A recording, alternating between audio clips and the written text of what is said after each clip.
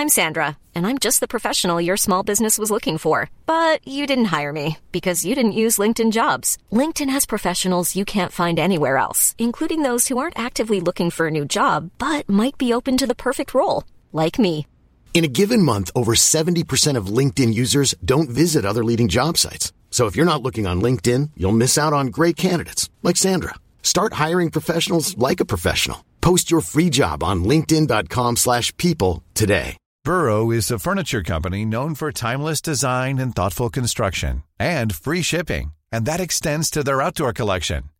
Their outdoor furniture is built to withstand the elements, featuring rust-proof stainless steel hardware, weather-ready teak, and quick-dry foam cushions. For Memorial Day, get 15% off your Burrow purchase at burrow.com/ACAST and up to 25% off outdoor. That's up to 25% off outdoor furniture at burrow.com/ACAST. Since 2013, Bombas has donated over 100 million socks, underwear, and T-shirts to those facing homelessness. If we counted those on air, this ad would last over 1,157 days. But if we counted the time it takes to make a donation possible, it would take just a few clicks. Because every time you make a purchase, Bombas donates an item to someone who needs it. Go to bombas.com/ACAST and use code ACAST for 20% off your first purchase. That's bombas.com/ACAST, code ACAST.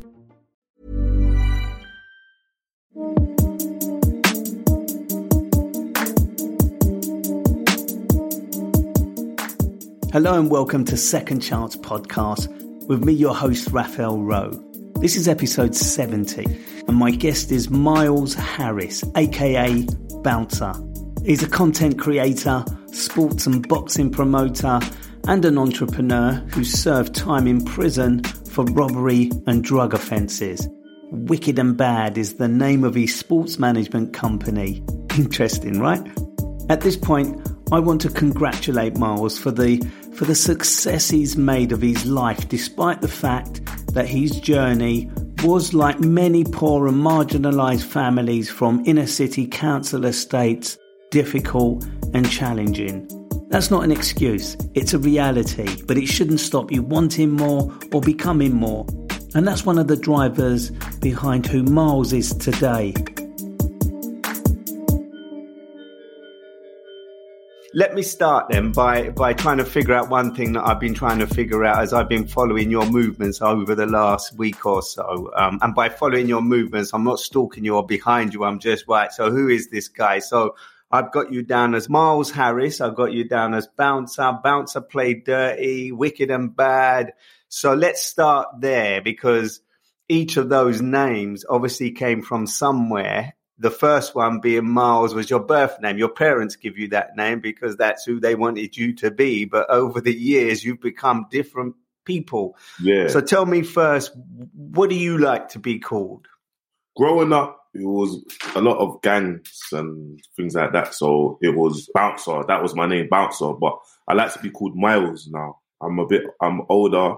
I like to be called Miles. I don't mind being called Bouncer depending on what I'm doing. If it's like the whole Wicked and Bad stuff, you can call me Bouncer. But if it's like going to like on a day-to-day, I don't mind anyone calling me Miles because that's the transition that I want to get to where my name is Miles.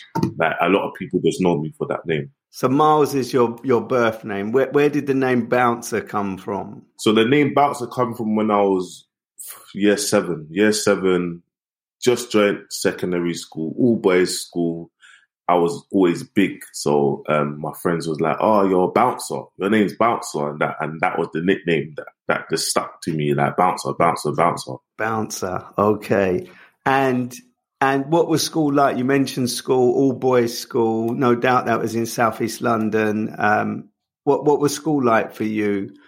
I'm going to call you Miles, right? Because that's the guy that's in front of me today, Miles, yeah. right? Miles, yeah. School was, it was hard. I used to go to Stanley Tech for boys' school in South Norwood, all boys' school. It was a bit rough. It was rough. The area that I was from was a bit rough, so it was hard. I'm dyslexic. Reading, writing, talking, not really my favorite. So I was always that kid in school that was just causing nuisance. bunking. Did you know at such a young age that you had dyslexia? Yeah. I knew I got diagnosed of being dyslexic, and I knew at a young age of having dyslexia. Like, I couldn't keep still.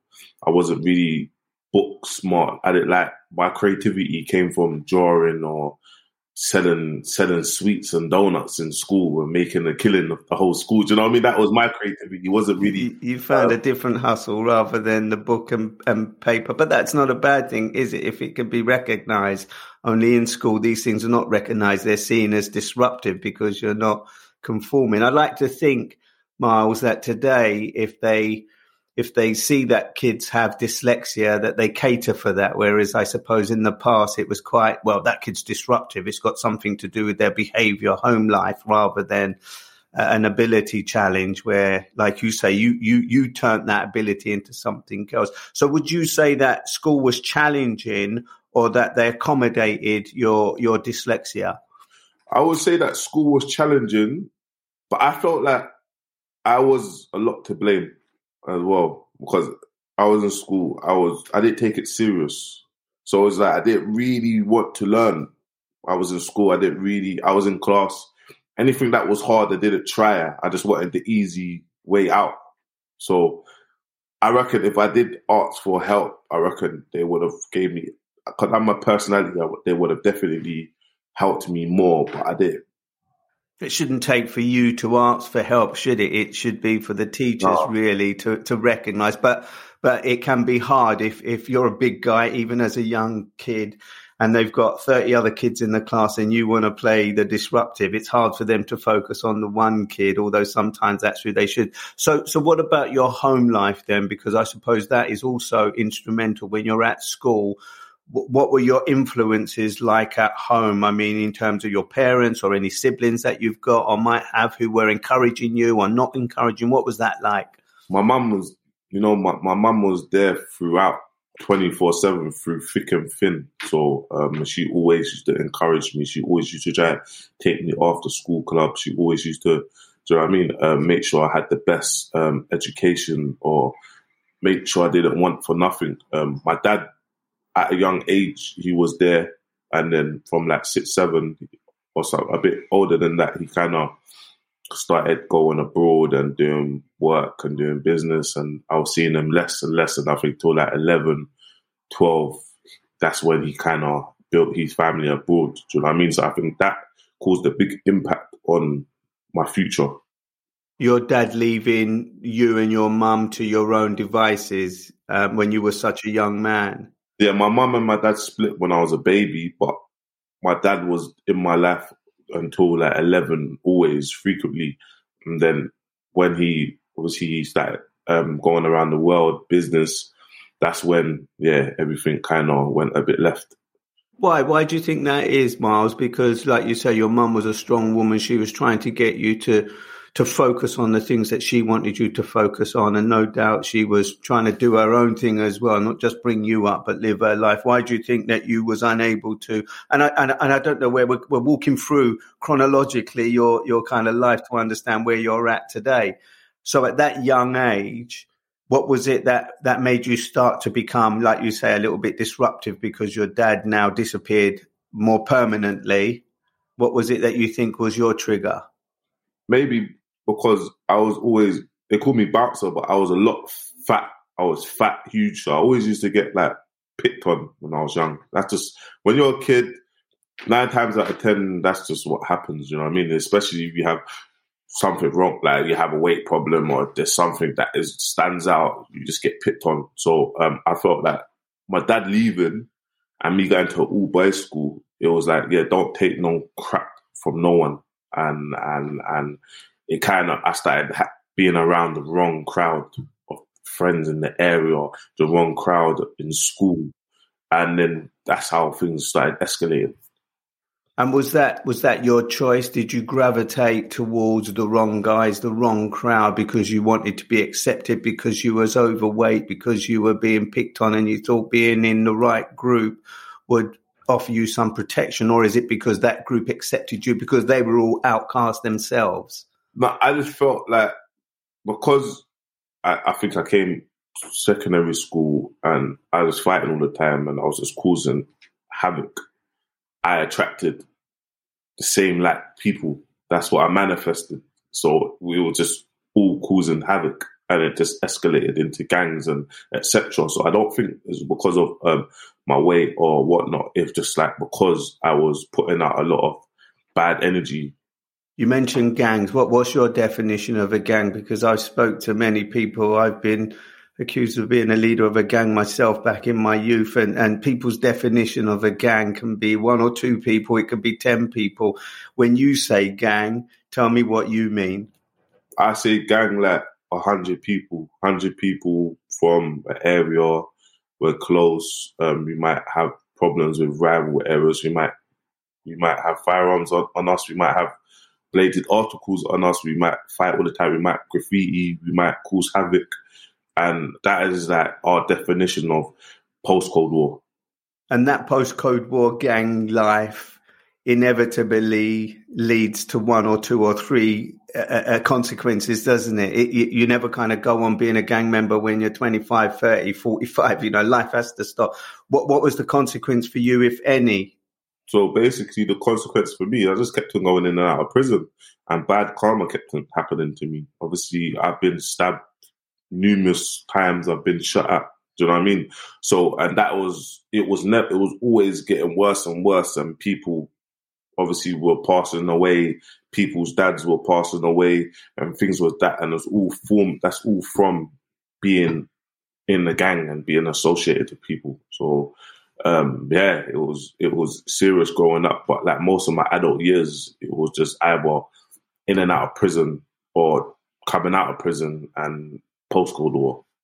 Do you know what? I mean, you talk about it in a kind of blasé way, stabbed, shot at, crime, prison, all of us that, but I'm not going to let you get away with it that easy, Mars, because what your experience tells me is that you can educate people, you can inform parents who might be able to find something. Somebody listening to this could pick something off of what you said. So let's just unpick a little bit of that period of your life, because it's important in terms of, like I say, people educating themselves from your insight and experience, but also how you turn your life around, because you're not involved in that, as far as I know, anymore. When was the first time you were arrested and what was that for? The first time I was arrested, I think I was like maybe 13 or something like that. And it was for criminal damage. I think shooting a pellet gun at a window and smash a window. So that was the first time I was arrested around that time. And that was for 13. And can you remember what the punishment was? I got a caution. That was the punishment. I bet your mum wasn't pleased. I bet she did more than caution you. Yeah, I got beaten. Yeah, what child didn't? And that, but yeah, it goes 1 or 2 ways, doesn't it? You get that beating and then you become resentful, or you get that beating, but it's not enough. It's not enough. And that's, I think for me, I just became even worse. Yeah, it always starts with petty crime like that. I think the second one was shoplifting. Do you know what I mean? Theft. Eventually, it got more and more serious, where a caution or a probation order or something slightly less closer to prison wasn't enough, because it's not that you think you're getting away with it. It's just you're still living that life. Everybody's at it. You want what it is that you want. But there came a time where you say you got stabbed. Tell me about the first time where you got stabbed. Yeah, the first time I got stabbed, it was literally off the back of, in my local area, we did a get on with the Yardies. I had a one-on-one with one of them like a couple of weeks before, and I won. I beat him in a one-on-one. And then down the line, we saw them. They come off the bus. I think one of them punched me in my face and then walked off. And then, so I punched the other one, and they all pulled out knives, and they stabbed me. They stabbed me in my arm twice. But it hit like my tendon. I had to get operation and that. So I think I was about 15 or something, 15 years old. That's happened. I remember when my mum in hospital, I had operation and I had to I was in hospital for a couple of days, and I had to get my obviously tendon sewn back up. But all now, up to this day, my hand's got pins and needles still. Like now, it's pins and needles on it just from being stabbed, and that happened like maybe 17 years ago. So at a young age, going through that, being stabbed is like, do you know what I mean? Then that's how things just escalate. And it's either you turn around to like, okay, I don't want none of this life. I want to work and I'm done, or I just get revenge. And what was in your heart and mind at the time? It was revenge. I need to get revenge. These guys has done this to me. I need to get revenge. And being around the crowd of people that I was around, but I'm still around them crowd of people, but everyone's just changed their lives around now. So no one don't live like that no more. But being around the crowd of people, everyone was like, yeah, we need to get revenge. That was the first time you got stabbed. And we know, because we see it every day, Miles, don't we? 14, 15, 16-year-olds stab and they lose their life, and the pain. You have a sense of this. I've had a sense of that. I've experienced that. I've had nephews that have experienced that, where you're sitting by their bedside. They've been stabbed, mums crying their eyes out, not knowing whether their kid's going to make it. You did, I did, they did. But there are lots of kids out there in and around London in particular, but outside of London, who are being stabbed and losing their lives at such a young age. You survived that. You seeked revenge. When was the first time you ended up going to prison? When I was 17. And what was that for? Conspiracy to rob a Sukuko van. 17 years old, and you're looking at that kind of level of crime. Yeah. But you got caught. Tell me about it. Conspiracy to rob a Sukuko van. So as well as being involved in gangs, we used to get paid by robbing Sukuko boxes, running into banks or running outside the banks. They come with their boxes, walk it into the bank, we grab it, and that's what we used to do. Sometimes armed, sometimes not. Me and obviously a group of friends, obviously the task force, flying squad, they started watching us, and eventually over a period of years, everyone that was involved in them robberies was served jail time for it. And that's you. So at 17, you would have gone to, I don't know what year this was, but you would have gone to a young offenders institution? Yeah, so at 17, I went to HMP Ashfield. Went there, HMP Ashfield. As soon as I went there, a week later, had a fight.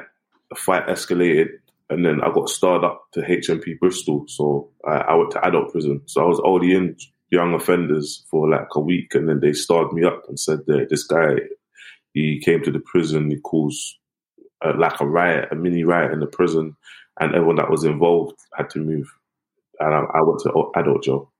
At 18 years old, 17, 18 years old. So prison didn't do what prison was supposed to do for you, Miles. It's supposed to be a place that, you go for punishment. So at this age, even when you got there, you felt there was a need to still play the bad boy or whatever it was. You tell me, why when you went to prison, didn't you, kind of curl up in a corner like they think people do?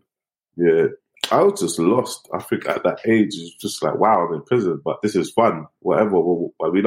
It's whatever. That, cool, I'm in jail for this. I'm looking at a few years. It didn't really hit me that, like, I'm looking at years, but it's like, oh, yeah, my friend's over in that wing. My friend's over in that unit. My friend's over in that unit. Yeah, whatever, man. Wake up in the morning. This is whatever.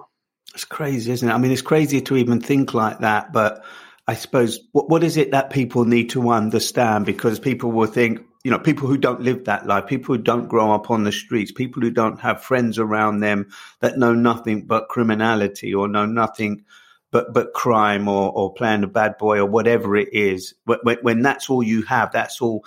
It's not so much that individuals are mentoring you. It's just the lifestyle, isn't it? It's the hustle and bustle of getting through, because you're not exposed to the things that we're exposed to as adults, like bills and stuff like that, different kinds of ways of having to survive.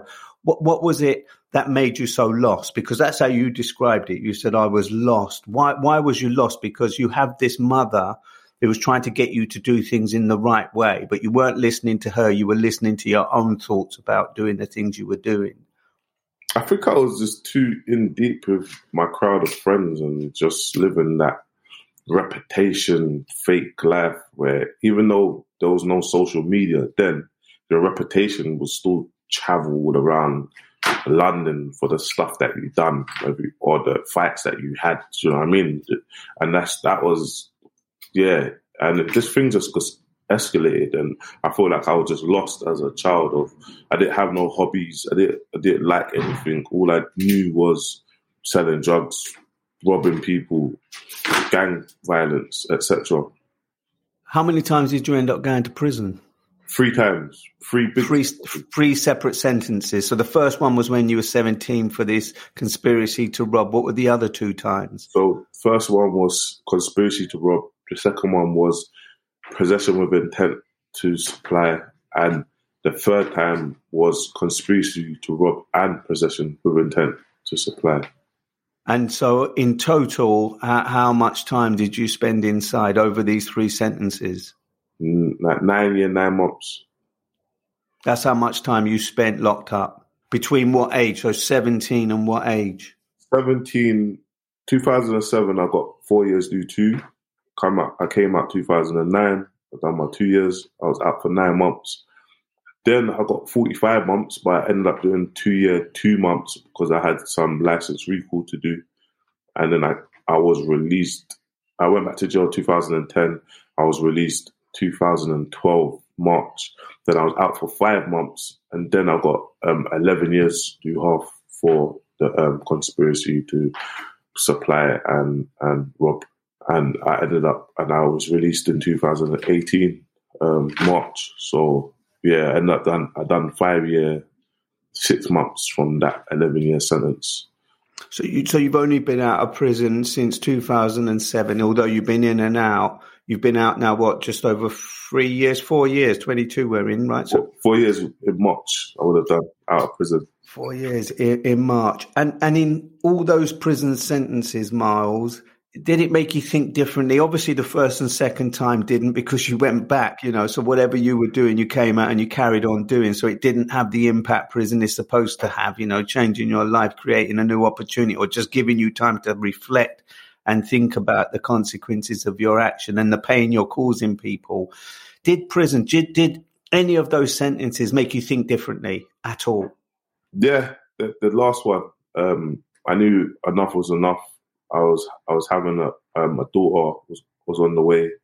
My daughter's got sickle cell, so I just knew now enough is enough, time to fix up. So I done a mediation course in jail, and I started trying to work with the jail and become a mediation to try to keep the violence and the gang and stuff in the prison down.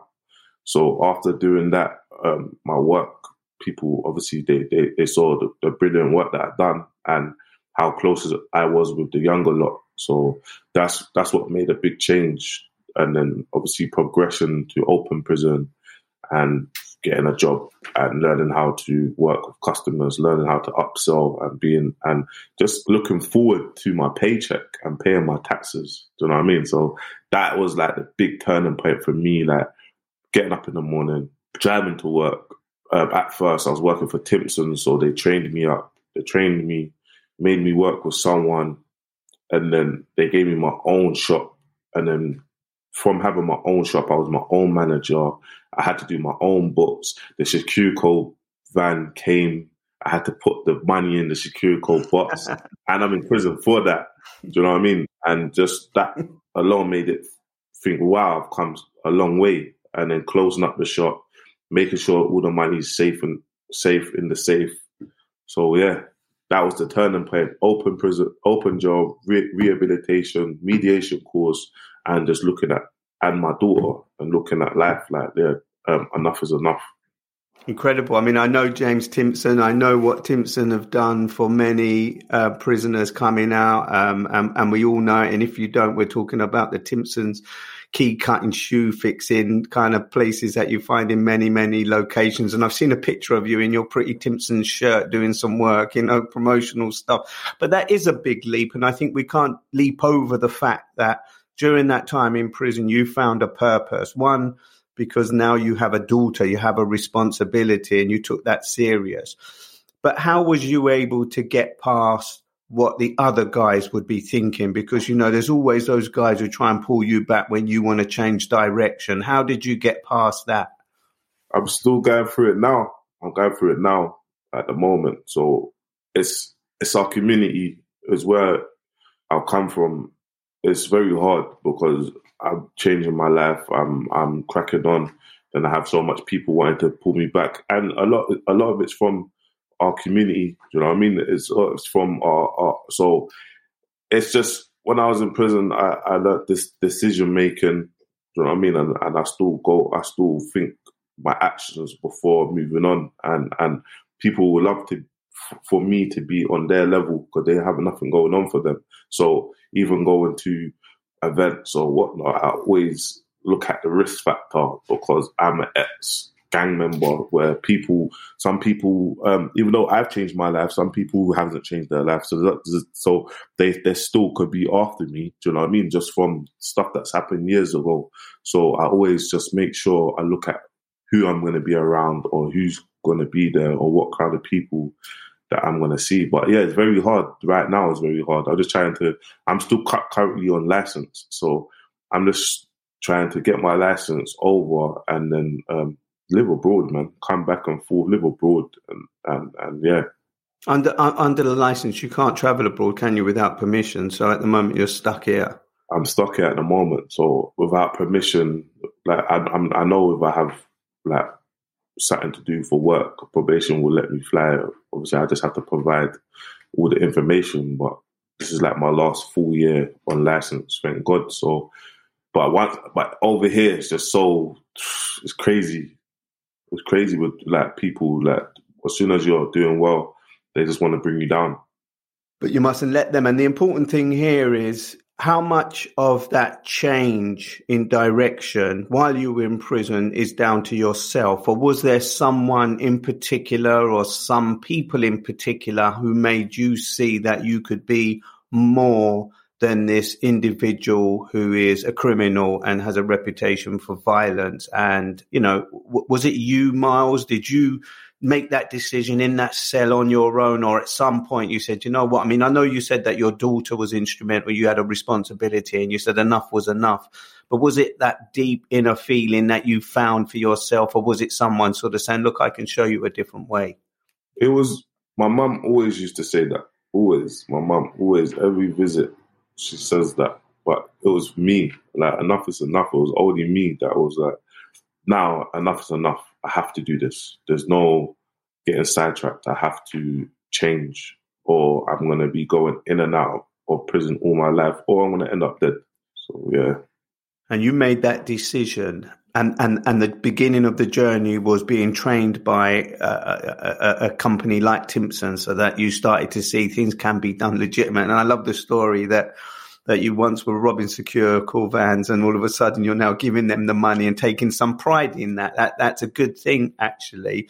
And I know how difficult it is to sort of keep going forward when you have people grabbing hold of you and trying to bring you back. What is concerning, and I'd be interested to know what you think, is like you said, you know, you're 4 years out of that situation, but there are still people who maybe don't forget what you was like or want to bring you down. And given that you still live in the same situation, because I often think when you come out of prison or you come out of that lifestyle, but you're still in the same setting, everybody around you is the same. And if they haven't moved on, they look at you and they think, well, who do you think you are? Or what do you think you're doing? I know, because I've been through that journey 20 years ago. You know, people listen to me now and they think, hold on a minute, that's not the Raf we knew who was on the street doing the things that he was doing. Yeah, exactly. I'm not the Raf you knew. I've moved on. I'm 20 years out of jail and I'm, you know, living a completely different life, and I've taken that career. So how do you bounce off of those guys where you don't offend them so that they think, because they know what you were like, but at the same time you sort of, I don't know, you tell me, Mars. I mean, life moves on. You're living it 4 years. I moved out of it 20 years ago, so I'm far away enough from it now not to think about it anymore. How do you do it? To be honest, I have like a Wicked and Bad platform. I put out content. I'm a content creator. I hang around with content creators. I don't hang around with them sort of people no more, so they can't bring me back. I don't care about what's going on in the hood gossip. It don't have no relevance to me. I don't care who's arguing with who. I don't care who's had a punch up or who's been shot. That's not. So my thing is always making sure you're around the energy and positive energy and what you're trying to achieve. And if I hang around with people that talk about cameras, what cameras they have, and how well it is, and they argue about who's what. Do you know what I mean? And that's the people that I hang around with. Do you know what I mean? So it's just about, and that's what's kept me from all the mix up. And then if someone else, if I hear someone's talking about me or whatnot, I understand more now because I'm in a position and people can't believe how's this guy done 10 years in prison, come out 4 years and he's achieved what he's achieved in a short period of time. You know what I mean? And I'm religious, so I just believe that God has my back, and I just keep on creating opportunities and trying to do you know what I mean? I receive that back from the blessings of God, innit? So what opportunities and whoever lives I try to add value to, I know God's protecting me. Let's get to that then, because you come out of jail last time, you're working for Timpsons, but you didn't sort of settle there. You didn't, settle down in there and just continue to repair people's shoes or cut keys. But it was a springboard. It was an opportunity for you to see that there is another way to life. There is a working way. And I like the fact that you said you look forward to getting your wage check, as opposed to nicking somebody else's. So tell me how the journey went from coming out of prison, working for Timpsons, to the next stage. You said you become the manager of the own shop, but you're not at Timpsons anymore. You've gone on to develop quite a successful platform for yourself. Talk me a little bit about what happened after Timpsons. So while I was at Timpsons, I was setting up a events company called Headline Entertainment. So what that events company would do is we'll book artists from the UK for uni events, and they'll go to Southampton, Brighton, etc., and they'll perform. So whilst I was in prison, I had my phone and I would be booking artists, and on my home leaves, I will be doing the events and be posting up flyers and posters and trying to get the events sold out. So I went into events management, so I started trying to understand the music side, the music business of. I really wanted to be a music artist. So I've done events management, but I felt like when I come out of prison properly, I can pursue the music artist, music management side of things. So I learned a lot from putting on events. What is the best months? I took a few losses from events. I made money from events. So I learned and I built relationships with the artist management, the artists. So when I did do the transition into being an artist manager, I already had the contacts in my phone book. I already had the booking agents already. I was already in a relationship with them. So all I needed to do was find an artist. And that was kind of the transition. So even though Timpsons was amazing, and I see everything that they've done, I see all the stores that they've done, and in my head I'm like, if Timpsons can make such a massive empire, I can build and make something for myself. And I'm sure if everything went wrong now, I could probably reach out to Timpsons and they'll probably give me a job now. You know what I mean? They'll probably give me a job now because what the stuff that I've seen them done and the support, even when it was COVID, even their pay, you know what I mean? They're great people. And that was for me. I never really wanted it to depend on working or dependent on the paycheck. I always wanted to work for myself. And the world is your oyster. Do you know what I mean? The world is your oyster. Get up, work hard, be consistent, put out content, give it to the universe, and see what comes from it. And then whatever comes from it, just knowing how to structure, being creative. So yeah, from then I started managing an artist. He was a drill artist, and I came into the music scene when they said drill will never chart in the music charts. It will never do anything, but I didn't know what music charts meant anyway. I just wanted to be a manager, so there was no pressure on us. We were just putting out music and being creative. And then after 6 months, drill charted the top 20 independent single. We broke a record, the first ever UK drill song to chart top 20 Air Force by Dig That. Do you know what I mean? With the remix being Krypton Conan and K-Trap. So that was a mad achievement for myself because we made history. And then I started building a lot of relationships in the music scene. And I started, me and the artists that I was working with, we started making the right songs, and we done some amazing things for the scene now. And now you got drill songs that is going number one. It's such a breakthrough, isn't it? But with success comes conflict. There's always conflict with success, because I don't know how, and it depends on the type of success. It depends on the individuals and the culture and the scene. Where did that lead to then? I mean, are you still managing music artists, or did that move into a different space for you? Because that was your springboard again, Timpsons, to this events management to artist management, creating history by breaking down the barriers to allow drill music, which people see in a negative light. It still gets negative publicity, but you broke through with that, and now others are becoming successful because of that barrier breakdown. Where did it lead to? I felt like it led, so from doing that and making so much noise, a lot of jealousy came through. So a lot of people started whispering in my artist's ear. And then one day my artist just didn't want to work with me. Do you know what I mean?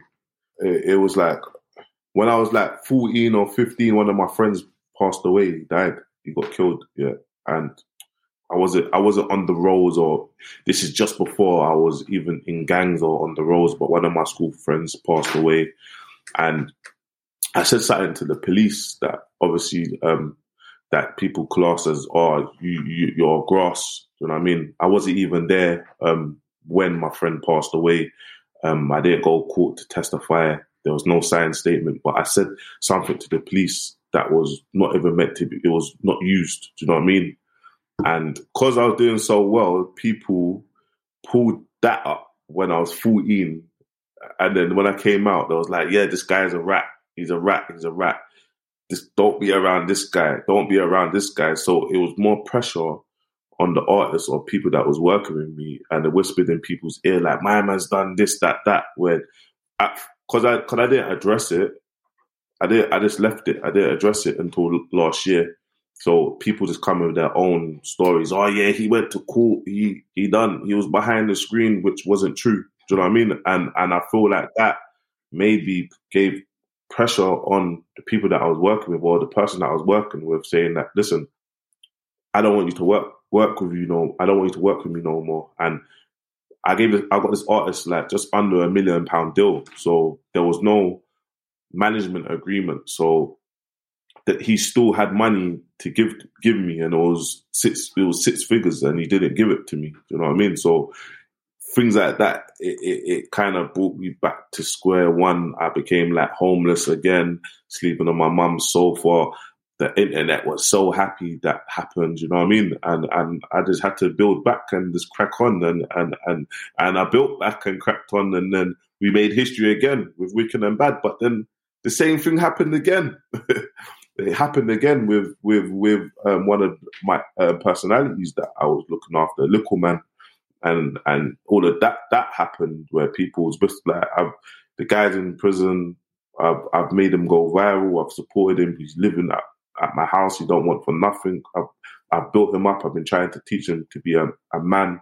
Before that, he was going in and out of prison. His family was like, good luck with him. And then I got him. I made people. I didn't want him to do no funny stuff because he's a dwarf. I didn't want people to look at dwarfs like, they're always doing some clowny stuff. So he became a boxer. We got him to become a boxer. We made history being the most unlicensed pay-per-view streamed fight. And then what happened again? People started getting in his ear. So it's like, as soon as the fame comes, because at first when everything's starting, everything's fine. As soon as the fame comes, people start getting into their ear. And then all of a sudden, they're like, this guy's doing this to you, this guy's doing that to you. I can prove everything. And then it's like, and then all of a sudden it's like he's gone on a podcast, and then he's just like, like he took 50% off me. He owns the trademarks on my name. I can't read and write. So he tried to pull that whole vulnerability card when it was like, the trademarks of your name, I own them, but they're about to get transferred to you because just to keep your trademarks safe. I built your Instagram before you come out of prison. Your Instagram's got over 500,000 followers. Technically, that's my Instagram, but I handed it over to you straight away. So why would you? And then the 50% you didn't make when you become such an internet sensation. No brands want to work with you. JD Sports and these brands, No Face, JD Sports, they don't want to work with someone that's gone viral for being in a negative place, and people don't understand that. So you had no brand sponsored deals. Everything that we made, everything that we worked on, I had to invest in, and you didn't make no money for me to take 50% of your money. The idea was just like, look, me and you, I come visit you. This is like, look, me and you, I invest in you. I invest in the business. We go 50-50s. At first, everything was amazing. You're in prison, I invest in the business, we go 50-50. You get an agreement. Everyone that gets an agreement, you send it to your lawyer or you get someone else to look at it. That's just what happens. No record label will send me something and I'll sign it straight away. That's just what you do. So the internet just came at me. They just attacked me. You know what I mean? Whatever he said, it was like, forget about the stuff that you've seen with everything that I've done with Little Man. Just whatever he said is like, they just attacked me. And it kind of affected my mental health a lot because of I done what I done with Dig That, I done what I done with Little Man, and I genuinely see them both as family. And then it's like you've let people in and you focused on them. You've got them to a level and then they've done that. So it just closed me off in it, and it just made me just think, you know what, now I just need to focus on the business, the brand. I need to focus on, if I'm going to do business with someone, it has to be for something that I own. And then that brand can, because I can't do myself over. And it just made me not want to work with people or develop music artists or work with personalities no more, because it's like I need to protect myself in it. And loads of people every day, they're like, oh, yes, work. And it's like, that's what's made me not want to work with anyone. It's a tough one, isn't it? Because I work in the creative industry, but as a journalist, as a presenter who, immediately, after 12 years in prison for murder and robberies that I didn't commit, I'd come out and I fell into a space which was alien to me, trust me. I mean, remember, I'm 12 years in jail, maximum security prison, most of that in isolation. I've got the prison slang. And then I'm Southeast London. I'm coming out, and that's how I talk. We're talking 20 years on. My vocabulary, my narrative, my terminologies now are 20 years changing, 20 years in the changing. Trust me, Miles, when I first came out, I'm working for the BBC, and they couldn't understand a word I'm saying, not because I'm speaking a foreign language, simply because I'm prison slang and I'm Southeast London. But over the years, I developed myself. What's interesting is in that space, there is a toxicity, if that's the right word, where people despise me because who the fuck is this, little brown boy with dreadlocks working on the most prestigious BBC programs when I've spent my whole career going to universities. He's fresh out of jail and he's getting opportunities I'm not getting. So there was that kind of toxic kind of atmosphere around me, but, water off a duck's back, as they say, because I'm selfish. I'm going on this journey of being a success now and not letting anything hold me back. In your industry, it's a hard one, isn't it? Because I suppose most of the talent, most of the business is centered around people who are off of the streets. I mean, unless you're working in the industry where it's the other side of it, you're negotiating contracts. And so your world is toxic. So I hear what you say when you say you're moving away from the artist, concentrating on the business, and the artist come to the business and not to you as an individual. So you went from working with Big Dat, Little Man, and created the Wicked and Bad brand. What is the Wicked and Bad brand then? So Wicked and Bad is a sports management, production, and entertainment agency. So basically, we put on influencer fights, we put on boxing fights, we put on MMA fights, and we just it's for our culture. So it's more down like, it's boxing, it's MMA. People will attend the fights and they'll watch maybe their favorite celebrity have a boxing match, or someone that we've built up from social media have a boxing match. People will enjoy the night. There might be live performances. There might be a podcast in between. There might be spoken words. So I just wanted to create that wide as a whole entertainment thing.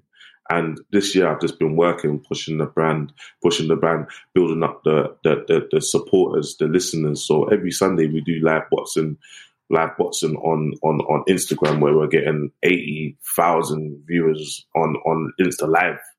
So you actually have boxing matches live on Instagram? Yeah, people have boxing matches like yesterday. So yesterday we had a boxing match. We had 55,000 people watch it just on Instagram Live. This week we're going to have a boxing match. We'll probably have the same numbers, or we'll probably have 60,000 people or 100,000 people. So now it's actually a big thing. But my thought process behind that is because I have Wicked and Bad platform, and we got a fight in May. Them viewers as our core viewers for Wicked and Bad, isn't it? And that's what we're trying to build. That for when we have our viewers and our supporters, and we know how to develop boxers and entertainment, then that's what makes a successful event, because we have the viewers, we have the production, we have the fighters, and it's just marketing. So you need to get, if I'm hearing you right, you need to get that viewing audience into a stadium of some kind or an event where they can watch live. They can watch pay-per-view, Sky and all that. They probably got that marketed cornered, haven't they? You know, with the big boxing promoters, the Hearns of the world and whatnot. I don't know. But your model seems to be slightly different. Or are you working with them? So when it comes to the proper event, so we do the Sunday ones as for our people, for the community, for the culture to watch. But once it comes to a proper event, people will probably spend $9.99 to buy a pay-per-view ticket to watch that event for the big show. And then we'll go back to doing Sunday, nothing too serious ones. I've seen some of the videos where you're promoting some of these guys. They look ruthless, man. And but why are they not in? I mean, they look like they could take on. There's one guy I saw the other day, reminded me of Mike Tyson. He kind of moved around and he's got that body of Tyson. I'm from the Tyson era, you know, the Eubanks kind. I'm not a big boxing fan, but I used to be. I used to be a big fan when Eubanks and Ben and all those guys, Tyson was sort of in the ring. You know, that's my era. So I used to watch these guys and they were brutal and they were real. And there's one guy I saw in your video. And then I saw some other stuff. You explain it to me, right? So I don't know who you are, what you do in your life. And then I hear about you and I say, yeah, I'd like to get this guy on my podcast. I'd like to have a conversation. He's a fellow Southeast Londoner. He's been through a certain path. He's a bit younger than me, but he's been through that same journey. And then I see your Instagram post and I know what you're doing. I know exactly what you're doing in terms of promoting yourself, using that as a platform. And then I see these videos and being from the old kind of generation, a slightly older generation, I see all this money around you and I see all this, you know, cars and stuff. And I think to myself, is this guy for real? I mean, is he exposing himself? Is he big and bad enough to protect that? I just wonder if it's the right thing. Why does people do that? I can see it when it's kind of, I don't know, does it send out the right or wrong message? What's your thinking, Miles? I think it don't send out the right message. It sends out the wrong message. But you see negativity or things like that, it travels further. Our argument will travel further. If I posted, like, I have an energy drink, I said, oh yeah, we sold 100,000 cases in the week, it's not traveling. The blog pages don't want to hear that. The blog pages wants to see controversy. And with me, what you see on Instagram, that's not me, that's not Miles. That's just Bouncer play dirty, and that's another personality, another character of. But if you actually met me in real life and sat down with me or had a conversation with me, they'll be like, I met Miles and he's a lovely person. But the stuff that you see, the stunts or the stuff that you see on social media is literally just for entertainment purposes. Do you know what I mean? It's like an argument will happen. It's just for entertainment purposes, literally. Is that not dangerous, though? I mean, I get it. I know what it is. I know it's all propaganda and promotional stuff. But do you not get more people, you know, the haters, the people who think, you know, flashing the cash, you know, showing off what he's got. And then they want that, or they think that I can see, and most people probably do see, that you're not being boastful. You're just riding that ride. And it's the right thing to do. But how close is that to the world that you're trying to leave behind? You know, this negative world of criminality and... It's close. It's close because it's like people see that and people want to rob you. And I do look at it. I speak to my business partner, Albie, and I was saying, look, I know it's not good to keep on posting cash or money because people that don't have or not in that position, they won't get. Some people don't have business mindset or get what the vision that we're trying to do. So that's where hate, or do you know what I mean? That's where negative comments or hate will come with. Do you know what I mean? So I understand that, but do you know what it is? What I've just clocked. It's just a hard one. It's a hard one because all of that stuff sells, isn't it? That's what people want to see.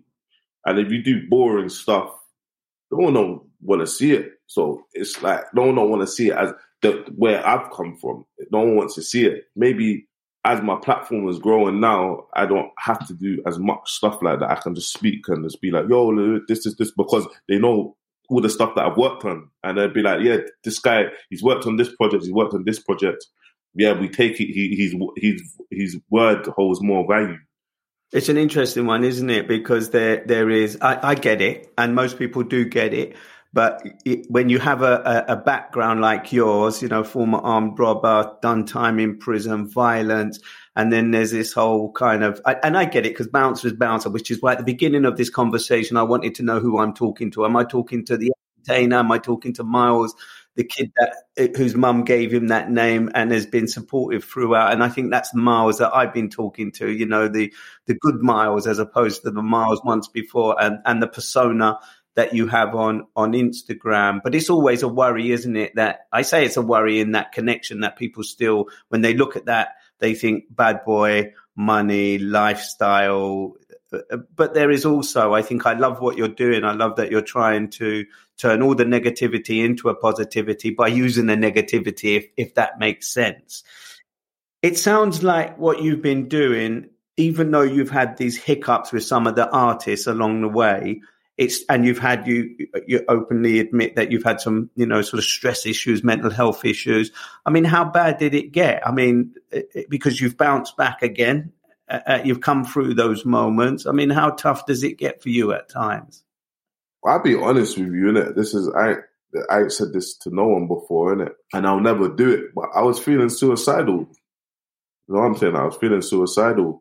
I didn't want to be here no more.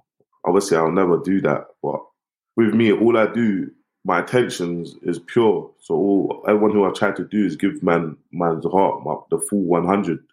And for people to whisper in people's ear, for people not to see that, it hurt me a lot. It hurt me a lot. I can't lie, because it's like, that's why I will never, ever do something for people like that, just for my own sanity, for my own self, innit? So I don't end up having a breakdown or whatever, because I know with people, they're happy to see that. And with me, I will bounce back from anything because I'm determined and I just know how to do, like, I'm creative.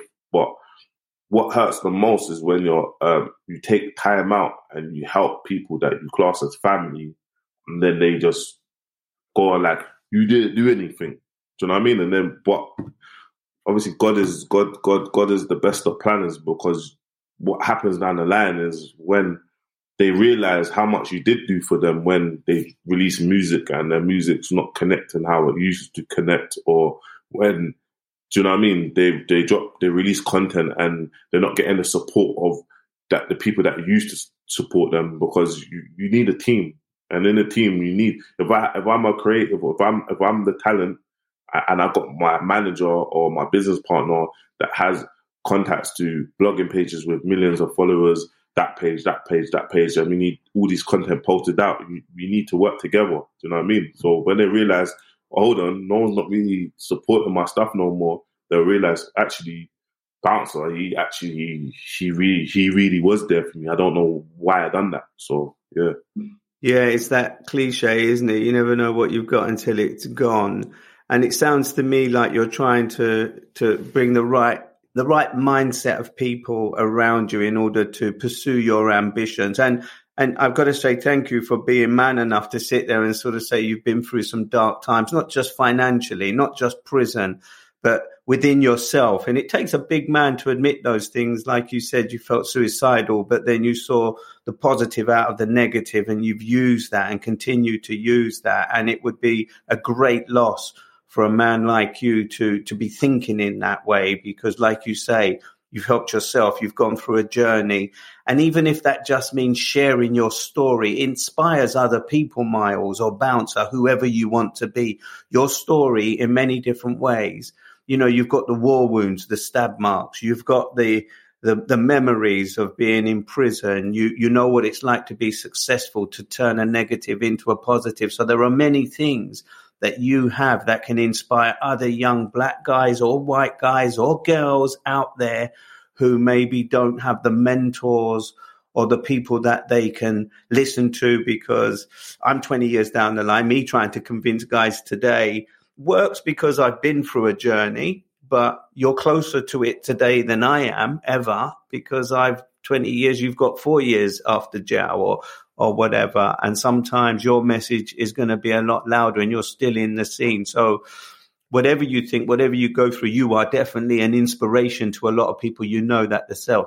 And you have the talent. You have the talent to do what it is that you're doing. You're promoting people. You've got ambition. So what's next then? You've got the Wicked and Bad brand, and you're working in I see that you've got this energy drink. I saw a video of it being produced, and it's impressive, actually. I mean, how good is the brand at the moment? Is it going in the right direction? Yeah, it's going in the right direction. There is hard work to be done with the brand, like in terms of between me and my business partner. But I'm doing so much. I'm creating yesterday I was in Birmingham auditioning for the Wicked and Bad Contender series. So where we give opportunities, we have 32 fighters, we have 2 coaches, they do challenges, each team, and they get to fight each other. From each team, they get eliminated, and then they win a cash prize of 10K each weight category and a free fight contract for Wicked and Bad. So now I'm going into the boxing world, but I'm going into building up our Wicked and Bad roster. So, but in order to do that, I have to break it down, and I have to get the viewers to know who's this boxer, where he's from, is he's been to uni, if he's from Cambridge, if this one's from the hood, if he just come out of prison. I have to build up their characters. Do you know what I mean? I have to build up for people to be like, I want this person to win, I want this person to win. So I have to structure it, and it's exciting because obviously it's the first series in the UK that is like, we're actually doing it like in the UK.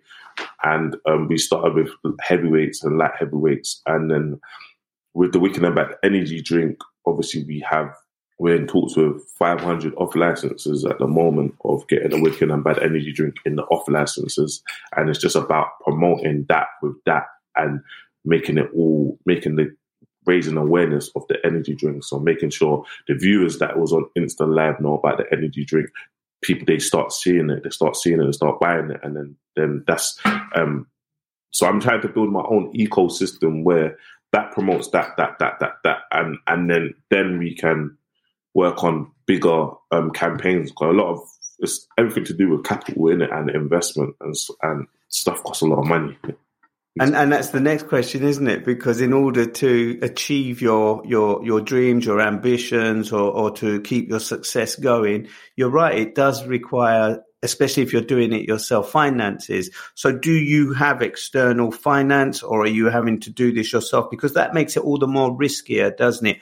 I mean, you don't have to share that with the audience if you don't want to, but it's just, how much pressure does that put you under in order for if you're having to finance these contestant programs and people need to know that you're investing not somebody else's money. So my money, I invest my own money.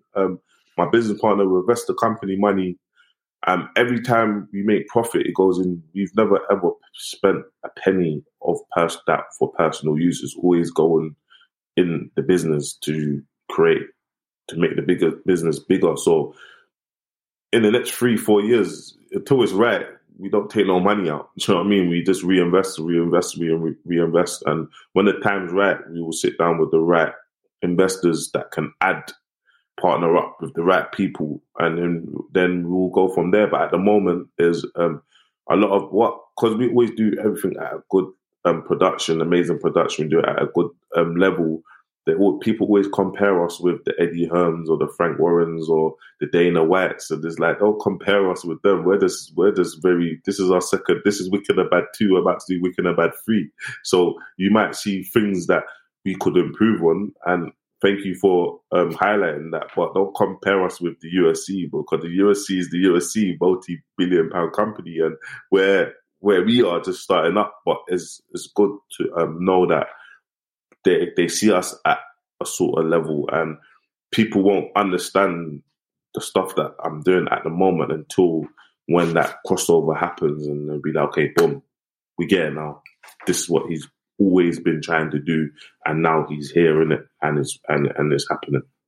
And that's the positive message, isn't it? And what's your ultimate goal, Miles? I mean, obviously you want these individual projects to be a success and for them to pay for themselves, and you're bringing people along at the same time, making those names that nobody is aware of more familiar in their space, in their sport. But what's your ultimate goal? My ultimate goal is, I want the youth I have 11-year-olds, 12-year-olds that follow me. So I'm very mindful with the stuff that I post on Snapchat and Instagram, because I have them, and I want them to know that when I'm working with more charities, it's like put down the knives and just have a boxing, or just join a boxing club and box. Because the olden days, it was just having a straightener and shake hands or just go about our business. And I don't want to promote violence, but the kids has got big machetes. So we need to lower that and try to make these 11, 12, our next generation think different if they have a conflict. And down the line, it could not be that. But that's the stuff that I wanna achieve. Do you know what I mean? I want to do a lot of charity work. You know what I mean? Once my business is built to a level, we're raising for money for charity every boxing show. We've raised money for this charity and that charity, and we're doing campaigns and we're doing documentaries for charities, and going to prisons to talk, going to schools to talk about my life. So down the line, obviously releasing a book, etc. So that's like my end goal of like just I'm not in competition with no one. I'm just in my own lane and I'm just cracking on with it. And that's good. I like the way you say that, actually. But you and I know how tough it is. You remember when you were 15, 16 years old and there was no one in that lane trying to take you out of it and push you on. So your mum, of course, because our mums are always there, sometimes our dads as well. But, there was no one in your life at that time. So at least you've got an insight. What I find that the most difficult thing when you're trying to divert these young kids away from knife crime or from violence or from criminality, you try to think, what is it someone could have done when I was 15, 16 years old going down this wrong path that would have put me on the right path? There was no mentors. I'm talking when I was a kid, I used to watch Conte or Muhammad Ali box and then go down into the porch in the block of my flats and shadow box the thin air, thinking I was Muhammad Ali or Conte or a footballer of some other generation that didn't make the kind of money that the Raheem Sterlings and whatnot make today. These are ballers who, you saw them on television, but they didn't have anything and still don't because they were of a completely different era. But they were my mentors on television, but they were unreachable in the way that a lot of superstars are reachable through social media. And so you've recognized that you can connect with the youth and young people, and you can influence the way they think and behave all the time. So good for that. And I wish you all the best with that. How can I ask a personal question? How is your relationship with your little girl? Yes, we're very close, man. We're close. We're so close. She's so talented, so intelligent, and we're very close. So my relationship is that's what it keeps me going. It's nice, isn't it? Because I'm just thinking back to you saying your dad, your old man, leaving when you were young, and how quickly that changed your direction and your behavior. And so you recognize as most dads should recognize, if you've been through that experience, don't repeat it, man. You've got to break the cycle. And it goes for girls just as much as it does boys. Miles, thank you so much for sharing your story, man. And taking me. I've been watching all your Netflix series. That's proper. So yeah, man. That thank you though. Thank you, man. It's been a blessing even to be on your podcast, and you're doing amazing stuff as well, man. So thank you. Well, together we make a difference, don't we? We've now linked up. I'm sure there can be some collaboration. This is already one collaboration. You know, you sharing your story. I'm here talking to you. The one thing that strikes me as we've had this conversation, you're quite a serious guy, right? You have a focus. I can see that. You're smiling to me now, but I can see every time you think and you talk with purpose. And that's a good sign. It's a good sign that you have focus and determination. Yeah, man. We've got to shift culture, and not a lot of people's doing it in where I'm from. So we have to shift culture. They need more role models. They need the youth. They need to look up to people and be like, look, that guy's a rapper, that guy's a footballer, that guy's a boxer and bouncer. He done this long away, and he's a businessman, and he's doing this. And do you know what I mean? If he can do it, I can do it. And we need to be putting that message out to our youth, innit? And the youth, that's what comes first, to be honest, because that's the future generation, innit? To shift culture. And do you know what? The true thing is, some people, they see us. You know, I see myself as a presenter, as a journalist, but also someone's been at but the young kids, they see us at a distance. They think we're unapproachable, you know, like we're some kind of alien in some kind of high world where we're unapproachable. And I'm always saying to people, just reach out. It just takes a message. You know, don't feel that you're tucked up in your little bedroom somewhere in the world, in London or outside of London, and these people are just these kind of images on Instagram or on television or in social media, that we are just like they are and once were just like them, sitting in our bedrooms doing the same thing in some way. For me, it was the CB, not Instagram, you know, the old copy radio thing. That's how old I am. But listen, keep doing what you're doing, brother, and good luck with your aspirations. You're already a success, because the moment you turned your life around from prison and criminality to a successful businessman, whether you make £1, £1 million, or £10 million, the fact that you've changed your mindset, you're thinking about other people, what other people think about you should care and you shouldn't care about, because if it's negative, you dismiss it. If it's positive, well, then that should give you the energy. And I will say this, and people often need to know, people tell and say things, you know, I know that word so well, and I grew up in that world, and people often say, oh, this person is this person and that person is that person, when they're often that person. You know, you talked about, you know, people dishing you because at one point they were calling you a grass or whatever. Every one of them is a grass in their own mind and in their own behavior. And in my view, there's no such thing as a grass. It's either you tell something or you don't tell something. It's just such a difficult one. You know, it's hard to trust people. But when you're sitting in a police station facing a life sentence for something you didn't do, you think differently. Why are you going to end up serving a life sentence for something you didn't do? And it's not because of you or because of somebody else. It's because of the way the police treat people. But look, I'm going down this whole kind of space where I don't really want to go down. And you know what I mean. Miles, thank you so much for coming onto the podcast. Good luck with everything that you're doing. If ever you need to reach out, just reach out if I can help in any way, shape or form, brother. Thank you very much. Not allowing your past history to hold you back, or better still, using your life experiences to help yourself and others, should be applauded. The public face of men like Miles is often very different from the inner thoughts like those he shared on this podcast. Thanks for listening to this episode, and please share it with your friends, your family and colleagues. And if you want to follow the show for updates about new episodes, just click on the subscribe. Be a part of this podcast by rating and reviewing what you've heard, and tell us what you think. More importantly, tell others what you think by leaving some comments. I'd like for this podcast to be a little bit more interactive, where you share your thoughts about what you've heard. and I'll share them, or at least one or two of them, at the end of each episode. For example, Stacey has this to say about an earlier episode. I'm new to podcasts and Raphael's are my first ones, and it's really interesting and inspiring stories that will get you gripped. I've just listened to the latest, I Was in Prison for 36 Years, Raymond's story. I'm 36 years old. It's insane to think that Ray has spent my entire life in prison. And then she did these ghost face images and writes, unbelievable. Thanks, Stacey. I appreciate your feedback and listening. This comment was left by Jono.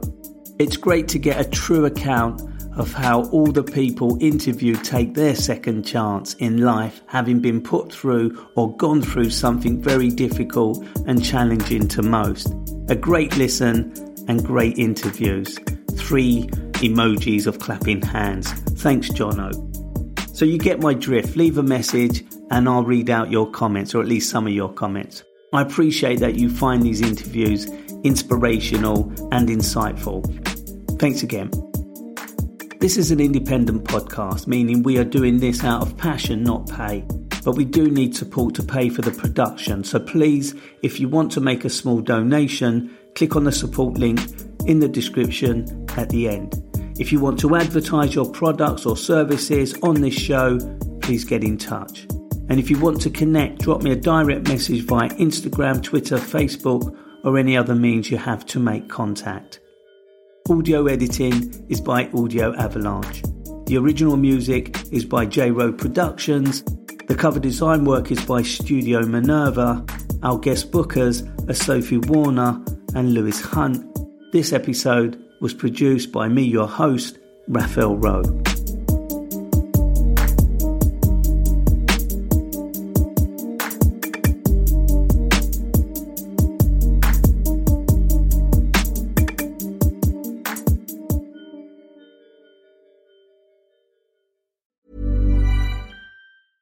Hey, it's Paige DeSorbo from Giggly Squad. High quality fashion without the price tag. Say hello to Quince.